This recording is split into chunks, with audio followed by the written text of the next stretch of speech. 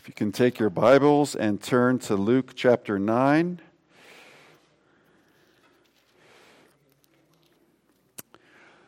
We are in Luke 9 again this morning, and this morning we will read Luke 9 verses 51 to 56.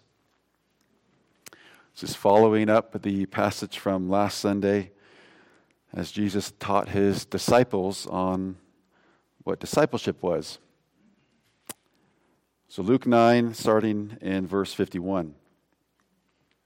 When the days drew near for him to be taken up, he set his face to go to Jerusalem, and he sent messengers ahead of him, who went and entered a village of the Samaritans to make preparations for him. But the people did not receive him because his face was set toward Jerusalem. And when his disciples James and John saw it, they said, "Lord, do you want us to tell fire to come down from heaven and consume them?" And he turned and rebuked them, and they went on to another village. Let's pray. Gracious Heavenly Father, we ask that you would give great grace to all in this room, all listening over the internet, to hear your word with ears ready to heed, that we would look at the posture your Son has as he goes to Jerusalem for his final destination and his death and burial and resurrection, and also his ascension, and see with what resolve he goes. Thank you that he is determined to complete his mission and finish his course. And help us understand the great benefit of our salvation, the assurance of our salvation, all wrapped up in his own will to complete his course. We pray this all in your Son's precious name. Amen. Well, as I said last week, we looked at 9 verses 46 to 50 as we looked at the nature of discipleship. What is discipleship? What does it look like? What is it? What it is not? What is it not? And we said that discipleship was mimicking the way in which our Lord came in his incarnation. Discipleship is not about infighting and competition with one another. Christian discipleship is not about being an elitist and finding out you're better than someone else. And discipleship is not about exalting ourselves, but serving each other. And Jesus makes those points very clearly to his disciples for our benefit. And the passage continues in Luke here as Jesus heads to Jerusalem. 951 is a turning point in the Gospel of Luke. From 951 to 1928, Jesus is heading straight towards Jerusalem, and he's encountering various opposition. Some were glad to see him. Some were healed by some miracles. But that ministry of his was done and gone. Now he would increasingly become more and more, his enemies would become more and more hostile to him. So when it says, when the days drew near, Luke is basically putting a time stamp there saying this is the point in which his ministry turns and hinges. And it says he set his face to go to Jerusalem. And so I have titled this sermon, "The Saving Determination of Our Lord." With what will, with what resolve did Jesus Christ take up your salvation? With what earnestness? With what seriousness did Jesus go about saving you? Did he go about his earthly ministry unaware and unsure of his task? Did he come without a consciousness of his messiahship? Did he know he was the Messiah? Did he know his mission? Did he know what he came to do? He came fully aware of who he is and what he came to do and why he was sent. Did he come with a thought of just wishing or hoping he would accomplish his mission? No. He came with God's divine resolve to complete his mission, to save. When Jesus sets his face to go to Jerusalem, it is the God-man, Jesus Christ, of course, truly God, truly man, but with all purpose, determination, resolve, and earnestness to do his mission. Can the Almighty try something and fail? No. So Christ, sent to earth, born of a virgin, raised up in obedience to the law, and he's doing his earthly ministry, and now he knows the days are drawing near for him to lay his life down for his people with complete mockery, with complete surrender on his part, hostility on his enemy's part, to do his task.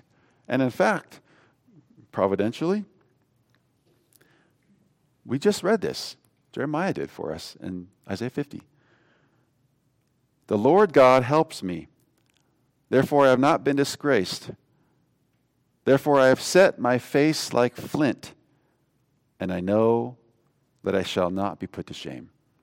When Jesus sets his face to go to Jerusalem, as Isaiah 57 says, he sets his face like flint. It is a determination, but it's not just an earthly human determination. He will complete his course. He will succeed in the matter for which he was sent. So, we have this before us as a great assurance. How did Christ come and save sinners? Did he just walk along willy-nilly, not sure where he would go next? No. He knew exactly what he was doing. He knew exactly who he was facing. And he came with the utmost resolve of the divine will. And when God determines to do something, God succeeds. We said it earlier in our Sunday school hour that our life is not defined by a single event that we experience, right? Instead, our life is defined by a different event. All of my life, my eternal security, everything about me, about the sinner, is defined by what did Christ accomplish? What did he come to do, and did he accomplish it? And the death, burial, resurrection, and ascension of Christ is the one defining moment, one defining event for all humanity on whether they would accept that and fall, accept that and live, or deny it and fall. And here we see a wonderful, wonderful passage where our assurance of salvation, our assurance of Christ's love for us, our assurance of will he accept us, hangs not on our response to him, but on Jesus. Does he succeed? Does he succeed? Now, of course, you know the end of the story, and he does triumphantly succeed. But here, Luke shows he is the Word of God sent, and he will succeed in his mission. So, to break this down a little bit here, first off, let's see that Christ's saving determination overcomes great suffering. We see that in verse 51. When the days drew near for him to be taken up, he set his face to Jerusalem. So first off, before we get to Jerusalem, where he would receive all this great suffering, the days are drawing near for him to be taken up. To be taken up. Luke is referring to something in his gospel and in the book of Acts that he wrote that is crucial to the gospel account. And it's not taking up to Jerusalem. It's taking up to be back at his Father's side. When he speaks, Luke, of the days drawing near to be him, for Christ to be taken up again, he's talking about Jesus returning back to the Father and being the ascended Lord who he has been from all eternity. So Luke is thinking history revolves around the ascension. But not just the ascension. We would just be best to package the death, burial, and resurrection and ascension all in one big momentous event, right? It's not just the cross. It's not just the resurrection. It's not just the death. It's not just the burial. It's all of it together as one triumphant display of God's power over sin. So when the days draw near him to be taken up, Luke is presenting Christ as the perfect pilgrim in the Song of Ascents, who every year Israelites would come and pilgrim to Jerusalem, and they would climb up to Jerusalem, and they would sing the Song of Ascents, the numerous psalms in the Psalter. And here, Jesus is that perfect ascending pilgrim who goes back to his Father, knowing his mission is at hand and is about to be fulfilled. And we often talk about a cross-centered life, I don't hear much about an ascended-centered life. But the ascension is everything. We are raised with Christ and seated with him in the heavenly places. We are with Christ. Because he ascended, he sends the Spirit. Because he has ascended, we are reborn. Because he's ascended, exalted Lord of all, he actually gives good gifts to the church to build the church up. Because he's ascended, all of that happens. And we cannot, separate that from the one event of his death, burial, and resurrection and ascension. But this is an important moment in his ministry. Prior to this ministry, from chapter 4 of Luke to 951, he's been exercising his ministry primarily in Galilee. And his ministry has been one of signs and wonders. He has done multiple healings. So much so that Luke says in numerous places, all who came to him were healed. All. What's all mean? All. All people, all kinds of people. All of them were healed. Even the mother-in-law, Peter's mother-in-law. He healed all. And so he's casting out demons, and a quick tangent, his kingdom is defined by light, power, and mercy. By teaching, by light, by power over the sicknesses and the demons, and by mercy, by having compassion on those. Light, power, and mercy. That's his kingdom that he is preaching, right? That's the message that he preached to the people in Nazareth who wanted to throw him off the cliff because they thought there's no way this message is going to those dirty Gentiles. But this is what Jesus has been about in Galilee. Miracle after miracle after miracle after miracle. And from 951 on, you can count on your one hand how many miracles he does. It's no longer a miraculous ministry, but a teaching ministry. And he is confronting the leaven of the Pharisees. He is confronting the false teachers and the false gospel that the Sadducees and Pharisees owned and propagated. And so because he's doing that, conflict and opposition growing and growing and growing between him and those who hate grace. So this is a turning point in his ministry, and it is to Jerusalem that he goes. And of course, what is waiting for him in Jerusalem? Yeah, there are a few cries of Hosanna, but by and large, what is waiting for him? but mockery, scorn, contempt, beating, and death. Hostility. That's what's waiting for him. And he goes to Jerusalem knowing that's waiting for him. Knowing it's waiting for him. The suffering is coming, but he doesn't go off course. It doesn't dissuade him from going off course or from pursuing his mission. He actually stays the course because that is his mission. So he knows Jerusalem is where he's going. He knows suffering is coming. He is seeing the threats. Early on in the Gospels, they conspire to destroy Jesus. He knows what's waiting for him. But despite the great suffering, despite the pain, we get a little bit of pain, try to run a mile. Ooh, I'll stop. I'm walking the rest or whatever. No, despite the pain, he presses on and on and on, and he completes his course. And in a wonderfully imaginative and yet I think biblically faithful way, this is how John Flavel, a Puritan, described this resolve that Christ had in a conversation between the Father and the Son. The Father says, "My Son, here's a company of poor, miserable souls that have utterly undone themselves and now lie open to my justice.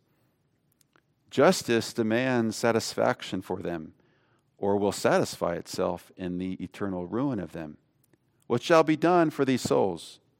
The Son says, "Oh, my Father, such is my love to and pity for them, that rather than that they shall perish eternally, I will be responsible for them as their guarantee.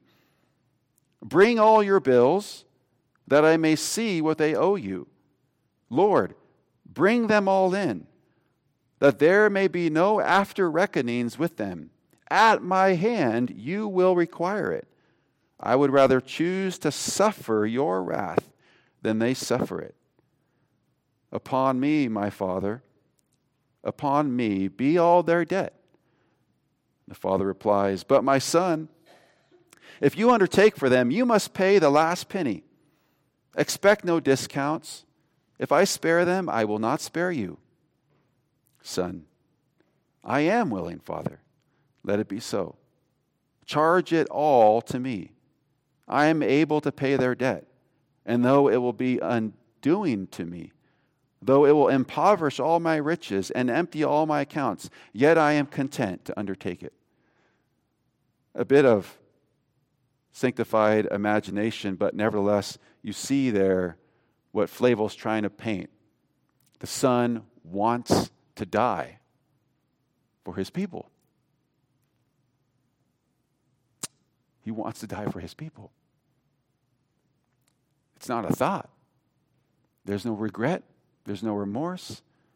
There's even at the hands of dying for his people, he's saying, "Forgive them. They do not know what they do." There's no regret in the heart of Christ for suffering for his people. He does it gladly. He does it for the joy set before him. He does it to bring you into his joy. And is this great resolve that Jesus overcame the suffering that he would face and save us from our sin. He didn't flee the mission after he realized it would be painful. No, he was determined. He was determined to save, determined to go. He would not be thwarted. He would not be thwarted. So, this great determination to save overcomes great suffering. It also overcomes opposition. And look at how this account reads out. So in 51, he sets his face to go to Jerusalem. Verse 52, he sent messengers ahead of him who went and entered a village of the Samaritans to make preparations for him. But the people did not receive him because his face was set toward Jerusalem. They didn't receive him because his face was set toward Jerusalem. So he goes into a village. Well, before he goes into the village, he says, messengers, why don't you go on ahead and ready them? So basically, he turns his disciples into some, like, they're booking hotels, okay? They're getting lodging, like they got a crowd of people with them. And he says, this poor little town needs to know all these people are coming, okay? And so he sends them on ahead and says, like, we got a group of people. Christ is coming. And so we're going to overwhelm you. But in addition to making practical preparations for them, he's also readying the town for Jesus' arrival. Okay? He's readying the town for Jesus' arrival and any ministry he would do there. So he turns his messengers into little John the Baptist. John the Baptist is dead. He's long gone, head severed off. He's dead. But his disciples, his followers, he says, you're going to go before me, just like John the Baptist did, and prepare the way. Prepare this town, prepare the next town and the next town, so that when we're there, pragmatically, we have preparations and lodging for us, but also when I preach, when I would do ministry, when I would do miracles, they would know who exactly is in their midst. So he does this, but the people don't receive him. The people don't receive him. Why? They're Samaritans. They have no dealings with Jews. And Jews have no dealings with them. The Samaritans and the Jews have been fighting over what is the proper place of worship for millennia, hundreds of years. Mount Gerizim, Mount Zion, Jerusalem, or in Samaria. And they would have nothing to do with Jesus. They opposed him. They opposed him. And this deep-seated hostility for Christ is a perfect example of humankind's opposition to God. That we were all born in sin. That we all hate God. That we all have enmity with God. We're friends with the world, enmity with God. We don't want God. In our sinful state, we wouldn't choose him if we could. We don't want him. We'd rather have other things. Would I quickly choose a Lord over my life than me? No. I want to be in control. So the Samaritans and the Jews, and this interaction is interesting. It is a perfect illustration of mankind's hostility and opposition towards God. God is the initiator, the giver of good news, the bringer of the gospel, and we don't want it. It says, they did not receive him because his face was set to Jerusalem. He's going to Jerusalem. He's not going to Mount Gerizim. And the Samaritans say, we'll have nothing with you. We want nothing to do with you. And yet he was still determined to not light them up and call down fire and destroy them, but mercifully engage with them. Some chapters later from now, you have a classic illustration of mercy, of 10 lepers, one Lord, and one believing Samaritan leper. He comes into the town. This is Luke 17. And lepers are crying out, have mercy on us. Have mercy on us. And he heals them all. Jesus' mercy is not restrained to Jews alone. He heals all 10 lepers. And there's other acts of kindness, of course, but just in this one account, all 10 lepers come to him. And they say, heal us, Son of David, heal us, have mercy on us. And what does he do? Go to the temple, you're healed. And they go, and they're happy, and one turns back. One turns back and gives glory to God. And Jesus' mercy was not restrained by any ethnicity. He would happily have them. They would not have him. We would not have him. That is where we live prior to Christ in an unregenerate, non-saved state. God would have us, but we wouldn't have him. We would kick him out of our schools, homes, and hearts as long as we maintain authority, as long as we are Lord over our lives. His mercy is wide. His mercy is pure and large, but we refuse him.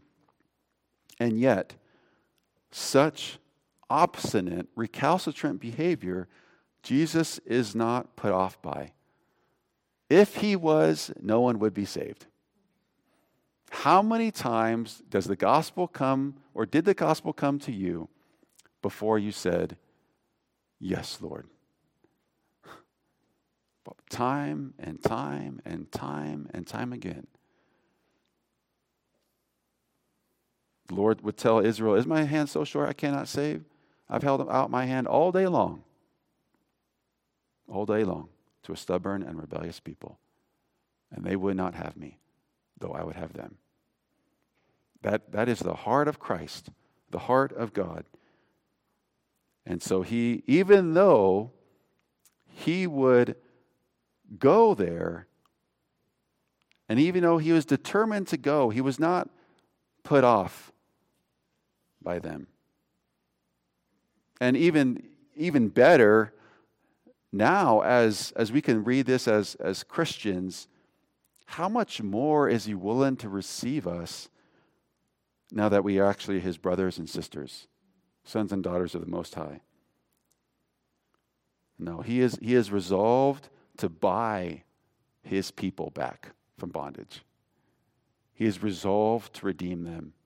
He is resolved to love his enemies, though he gets nothing good in return. Praise the Lord for that. Some might say, "Oh, Christ is a gentleman." He would never impose his will on me. He would knock at the door and see if I answer. No. Praise the Lord, he is not such a gentleman. Praise the Lord, he actually overwhelms our will, stubborn, rebellious, sinful will, with his kind and gracious determination. You do not know what you do. Praise the Lord for that. So Christ's saving determination, it overcomes great pain, great suffering. It overcomes opposition. It also overcomes the disciples' error. There are many times in which Christ could be tempted to go off course and not go to Jerusalem, just in this very passage. Even by people whom he loves. Aren't we not easily tempted to go with those who we love and be influenced by them? And say, "Yeah, maybe that's the wrong course. So I think you're right."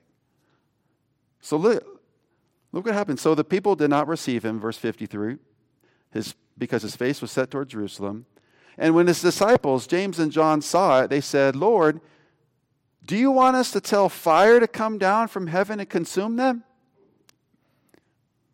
Spot on, James and John. That's right. You guessed it right. No, you failed the test here. But he turned and rebuked them. It is time and time again, we ought to be appreciated that Christ's will cannot be thwarted. Sometimes we're too caught up about my own will. Is it free? Is it bound? Or whatever. God's will cannot be defeated. And since he is a good God, and he is determined to save, praise the Lord that he overwhelms, defeats, beats back our stubborn, sinful will with his kindness and frees us to follow him. But even though that happens, we still get the wrong answers. So James and John, sons of Zebedee and sons of thunder. one of the accounts why they got that title, Sons of Thunder. James and John were raw in Christ's school. They were raw, green, harsh, and heavy-handed men. And so they say, oh, I get it. We just saw Jesus transfigured with Moses and Elijah. Elijah called down fire on those prophets of Baal or Baal. Let's do the same. Light them up. And so, in a sense, they're, wow, James and John, you have some faith to think you could do such a power. But obviously, they're completely misguided, completely wrong. And Jesus' kingdom won't be won by fire from heaven or cutting ears off. But it will come by self-denial and self-sacrifice by Christ himself. And so there might be something to commend James and John. They were the sons of thunder, and they were zealous for the Lord. They wanted, how dare you offend my Lord? Right? They took up an offense for Christ, and they said, no way. No, we're going to get those Samaritans. They got a thing coming ever since, millennia ago. No. And so Jesus, in his determination to save, he even sees his disciples and says, guys, you're not getting it. You're not getting it. And Christ's instruction to them, he turns and he rebukes them. He corrects them. How effective was this rebuke? How effective was this instruction to say, that is not the way? Some of your Bibles may have in the margin, you know not what manner of spirit you are. They were not of the meek and lowly and gentleness of Christ's spirit. They were of the zealot spirit, the we want earthly kingdom now spirit. We want our troubles to go away now kind of spirit. They were of the spirit of, we want to do great things for God, even if that means killing people. There's a world of difference between dying for your religion and killing in the name of your religion. And they were ready to kill. They were ready to kill. So they were green. They were very raw. And Jesus' instruction over time, with this rebuke and many others, would sanctify them. And it would sanctify and purify their passion and their zeal to do quite the opposite. Instead of calling down fire on the Samaritans to consume them, James would gladly be killed at the hands of Herod in Acts.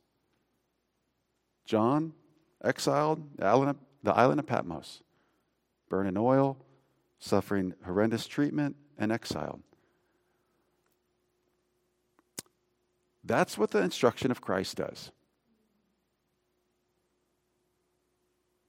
That's what Christ's words do. They go down deep into our hearts where we are black and dark and sinful, and he purifies us with his own fire, with his own spirit. He would not be dissuaded from his course, but as he goes along his course, he would sanctify those who come with him and bring his friends, his cousins and friends along and say, if you're going to follow me, this is who I am. I'm not coming to judge and come down with fire right now. My advent, this coming, is about me dying for the sins of the world, for my enemies, and instructing them in righteousness, instructing them in mercy. We can't mess up his plans. We can't mess up Jesus' plans. You ever thought, well, if I make this decision, maybe God will be unhappy with me. Or make this decision, maybe I'm messing up his plans. Maybe I counseled someone. I can tell you how often I've thought, I don't know if I gave that person the right counsel. God's will reigns. Now, God will reign, and he does reign, but his will, his way, his precepts reign and rule. And we cannot thwart that. When Christ sets his face to go to Jerusalem, he won't be taken off course by pain. He won't be taken off course by relational hostility. And he won't even be taken off course by people whom he loves. Sometimes a very, very difficult thing for us to ignore or discern. He will complete his course. He will die for his people. And he will return and be taken up to his Father. He is so resolute. Can the Almighty try something and fail? Can the Omnipotent One attempt something and fail? No. He determined to save you and I, and he did it. He did it. Isaiah 55:10 says, So shall my word be that goes forth from my mouth. It shall not return to me empty, but it shall accomplish that which I purpose, and it shall succeed in the thing for which I sent it. That is no doubt talking about God's own prophetic word to restore Israel and his people again. But how much even more clear do we see Jesus is that word sent by the Father, and he will succeed in the matter for which he was sent. He was sent by the Father to die for sin, to be buried, to rise, and to ascend back to the Father. And he did it. And all of our life is about living in light of that one single moment. As Paul would say, it was the first message I preached back here in June. He loved me, Galatians 2:20, he loved me and he gave himself up for me. The life I now live, I live by faith in the Son of God. So, Jesus Christ, the perfect Word, most assuredly wins the day, succeeds in the matter for which he was sent. And in response to this event, faith says yes. Faith says yes, completely. I'll hang my life on that. That is me. That is what I need. That's all I have. My life hangs in balance between whether Jesus dies or gives into temptation. My life, your life hangs at the balance of did he die for sin or did he not? And nothing else matters. Because we are only living as an implication of the success of his mission.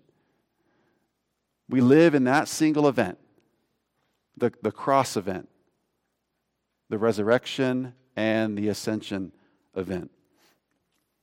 And we can be further comforted that this resolve that Christ had is also shared by the Father and the Spirit. That they are not divided. But the Father, who loved sinners from eternity, sent the Son, who voluntarily and obediently went along with the Father's will, with his same will. And then they both, the Father and Son, sent the Spirit, who also has the same will, to sanctify you. So if we are concerned, oh, okay, great. Thank you that Jesus' will won the day back then, but what does it help me now? The same determination will that won your salvation, the same Spirit of Christ that did that lives inside the believer to sanctify you. We talked about affliction from the Psalms earlier. Would the Lord give up on his people? Of course not. Would the Lord use every affliction possible to sanctify his people? Of course he would. The same Lord who died on the cross, his Spirit lives in us to determinatively sanctify you and bring you home to final salvation. And yes, we walk along with that in step with the Spirit, but thank the Lord. Praise the Lord that it is his divine will carrying me to glory and not my own. Because had it been my own, I would have bailed years ago. But Christ, living in us, sets our face to glory. And we march along. Sometimes we limp along. But we progress because Christ dwells in us. Let's pray. Gracious Father, we have no other hope other than your free will to save sinners from sin. And we thank you that you have done so through the incarnation and ascension of Jesus Christ, who lived the life in obedience to your law in our place, and who also died the death that I should have died in my place, to save us from sin, to establish us in righteousness and in perfect communion with you. We pray this in Christ's beautiful name. Amen.